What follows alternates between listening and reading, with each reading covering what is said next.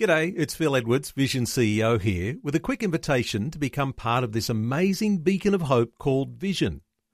Together we can put our love into action to help people of all kinds build or rebuild their lives on the truth of God.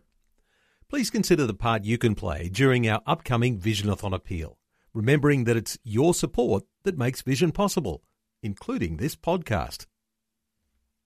Life, culture and current events from a biblical perspective. 2020 on Vision. And it's great to welcome onto the program Dan Flynn, who is from the Australian Christian Lobby. Dan is the Victorian Director and the Acting Tasmanian Director. And I've been following Dan on Twitter and Facebook for a while and always wanted to chat to him. And this is one of the good things about taking over from Neil this week. I get to meet all these amazing people. Welcome to the program, Dan. How are you, mate? Very well, thank you, Matt. Nice to hear your voice. It's great to connect with you today on the radio, and lots happening in federal politics at the moment. The election polls were out last night. And interesting, it feels like we're in election mode already, but it hasn't been called yet. What's your take on the latest election polls? Look, they're not great for the government. These polls are sort of at the tail end of a very long period of losses. Some would say this is one of the longest period of losses for a government. So look, there hasn't been a lot of movement. These polls are really only indicative. I think that there'll be extra time taken in order for Scott Morrison and his team to try and sell the budget, and for Bill Shorten as well for their budget reply. And then all of the issues, it's just hard to know where it'll land. Tax cuts, climate change, foreign aid, Adani, all these issues throwing around. I actually don't know what people outside of politics make of this. It's tough enough when you're relatively close to the issues. And Scott Morrison hasn't had that long as Prime Minister to really make a mark on Australia. He's announced some policy changes and announced some different funding areas, and I just really wonder about how well he's going to go in this election because he's a born again Christian. He goes to a Pentecostal church in Sydney, and I really wonder whether there is going to be a massive show of support from the Christian community in this upcoming election. What are your thoughts on that? That wouldn't surprise me at all. I suppose firstly, he's very popular in the broader community. Some 10 points above Bill Shorten, and that tells you that he's connecting very well. And I think certainly in the Christian community, he is he's clear about his faith. He's not embarrassed about his faith. He attends church on Sundays across the country, and I think Christians do find that very attractive. So there will be a lot of that emotional support for him as an overt Christian. Not to say Bill Shorten, not to comment on his faith or otherwise, but he's not as overt as Prime Minister Morrison is, and I think that's probably an electoral plus. On balance. These are very challenging times. The starter's gun hasn't been fired, Matt, but it'll have to be soon because the new senators have to be, take their seats by the 1st of July, and it usually takes 6 weeks to work out who's in the Senate. So that's why they're saying the 25th of May is the latest possible time. But I can understand Prime Minister Morrison wanting as much time as he can to lift the polls and to gain a bit more traction. Well, I remember meeting Prime Minister Scott Morrison at a lunch a while back, and I was with a couple of other pastors and a whole bunch of other supporters there. And, we got to shake his hand, say good day, and mention that we're pastors. And you know what he said? Thank you for your prayers. I need them. Yeah. And the reality is all of our political leaders need our prayers, and we need to pray that God will raise up the right people. And certainly something we need to be continuing to pray for as the election, will no doubt be announced in the next week, we're expecting. Now, the other big news we've been looking at recently was the budget. What's your thoughts on the latest budget that's been released and the budget reply speech? Christians shouldn't just vote on the budget, but, what's your take on it? Oh, well, I think people do the maths. People have a look at their salary and they think, okay, so how much tax, will I save? Will I have more in my back pocket? But much of the generosity of that budget was then matched immediately by Bill Shorten. So, we're better off immediately tax-wise, whoever wins. So I think the budget for the taxpayer was neutralised. There were targeted shots into marginal seats with different projects, and no doubt both sides are targeting these marginal seats. And so, Queensland's a hotspot, Tasmania's a hotspot. They can't afford to lose any seats there. The government can't afford to lose any seats anywhere. So, doing everything they can to make sure the voters stay on side, in the seats that matter is critical. All credit to Prime Minister Morrison. He knows his game. The Treasurer is a good man. I've met the Treasurer. And I think, probably something that's very alive to your listeners, Matt, is religious freedom. And, perhaps a question that could be asked going into this election is, who do you trust with religious freedom? Who do voters trust to get the balance right in terms of Christian schools and churches being able to employ Christian staff? Who's going to preserve that? Who's going to enable the ethos of these organisations to be maintained? I think that's a good question for people to consider and do their own research on.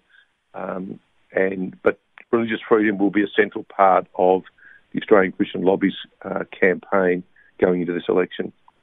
And I was very impressed with Josh Frydenberg, the Treasurer, when he announced the budget. And, I mean, everyone knows the Jews are good with money, don't we, So I think he did a great job. Yes, and I think he's, close enough to Peter Costello, probably our most famous Treasurer in recent times and most successful. Look, it's good to see the books starting to look a little more balanced. It makes us all feel more comfortable, that's for sure. That's wonderful. Now, I understand you've been in Tasmania recently, and there's a lot of talk about the gender legislation there. Give us an update. What's the latest? The latest is this, that last week a bill passed the upper house, which is almost the final step, to mean that people could change their gender by mere self-identification only. So, Matt, if you or I said that we were female or non-binary, all we have to do is lodge a declaration, a stat dec, no other requirement of, change of dress or behaviour in any other respect. So, we're very concerned about that. I mean, it raises big issues in terms of, how prisons are managed, for example. I could imagine prisoners be saying, look, I'm not really loving it here, and if I change my gender to become a woman, I'm going to get some different, I'll be treated a little differently, probably a little better in somewhere else. The Commissioner of Police, the Solicitor General have all expressed serious concerns about this bill, but the 8 members who voted for it in the upper house were ideologically committed to this idea and nothing would shake them. Interestingly, Matt, it's now back before the House of Assembly. It will be before the Parliament possibly tomorrow. If the House of Assembly approves the bill as amended by the upper house, it is law, effectively, but the government may move this off to get a report from the Law Review Institute. And if that happens, that would be a good thing because there are so many unintended consequences and inconsistencies in this bill that became apparent during the debate last week when I was present in the chamber. So it's not all over yet, but, there's really the last possible stand is whether the government can do something to get some expert advice before it goes back to the chamber today or tomorrow. Well, it is a very complicated situation and, just from my point of view too, I do a bit of work with homeless shelters and one of the areas we go to is a religious hostel where there are women there who have had mainly domestic violence. Yeah. And recently I had the shock and horror of going there to pick up some ladies for a ministry meeting that we were having, and we had a bus there, and there was a man dressed as a woman living in that shelter. And I just thought, I just don't know whether there should... I mean, these women are fleeing from men that have been violent towards them. Yeah. And you're absolutely to right. place a man in the middle of that situation, I just couldn't believe that it was happening. And it was a religious-run hostel as well. You know, we need to protect women in situations like that. And, of course, you know, males in females' toilets and vice versa. You know, I mean, we really need to be speaking up about this because it's going to keep going down this path where it's really going to be putting people in harm's way, isn't it? I'm glad you bring that up, Matt, about the women's refuges, and often there's children there as well who are fleeing from domestic violence. When there are, you know, biological men there, what will happen is that women who need those services will access them less. They just won't go. And, you know, that's a shame. You know, that these, you know, similarly for a women's gymnasium, anyone who has then lodged a document can arrive and to access those services. That's going to damage the business, frankly, of those who are running a female-only gymnasium. So these are real consequences. They're not imagined. You know, I mean, we're all aware of the, you know, sport, how this would affect sport. You know, they could do more to tighten this up. You know, there's not even a requirement in this bill that somebody sort of be, you know, getting a doctor or a psychologist's advice on the matter, which there is in South Australia. You know, one of the worst aspects of this, Matt, is that they're creating a new offence, and that is the offence to misgender somebody. And, you know, we put a lot of our effort into fighting this. You know, this is a new low in Australia, that the idea that if somebody's name or reference pronoun is not used and that person is offended, then they could take somebody to the Tasmanian Anti-Discrimination Tribunal. And that creates a lot of fear in the community. It's a chilling effect because people don't want that sort of drama with, you know, the members of their, you know, cricket club or, you know, Probus club or what, you know, university. This is a chilling effect. You know, it's completely out of step with federal legislation, and no other state has introduced such a low bar for, you know, what is clearly stated as names and references for transgender people. Well, it certainly is a slippery slope. Once the door is opened, they just keep pushing for more and more, and it's certainly a complicated issue. So people that want to, you know, speak up about this, obviously contact their local MP. Have you guys got petitions and yes, things? There's a petition on our website. Yep. People will be able to access a petition on our website, and they're encouraged to do that. So, you know, we're fighting a number of battles, Matt. You know, the federal election on religious freedom, this birth certificate stuff, if it takes hold in Tasmania, may be attractive to other left-leaning states. So, you know, we've got to keep pushing back at this frontier, that's for sure. And, of course, the website is acl.org.au if people want to search up that petition. Now, also, there's a push for euthanasia in WA and Queensland. What's the latest update there? Oh, look, they're all, you know, trigger ready, you know, ready to go.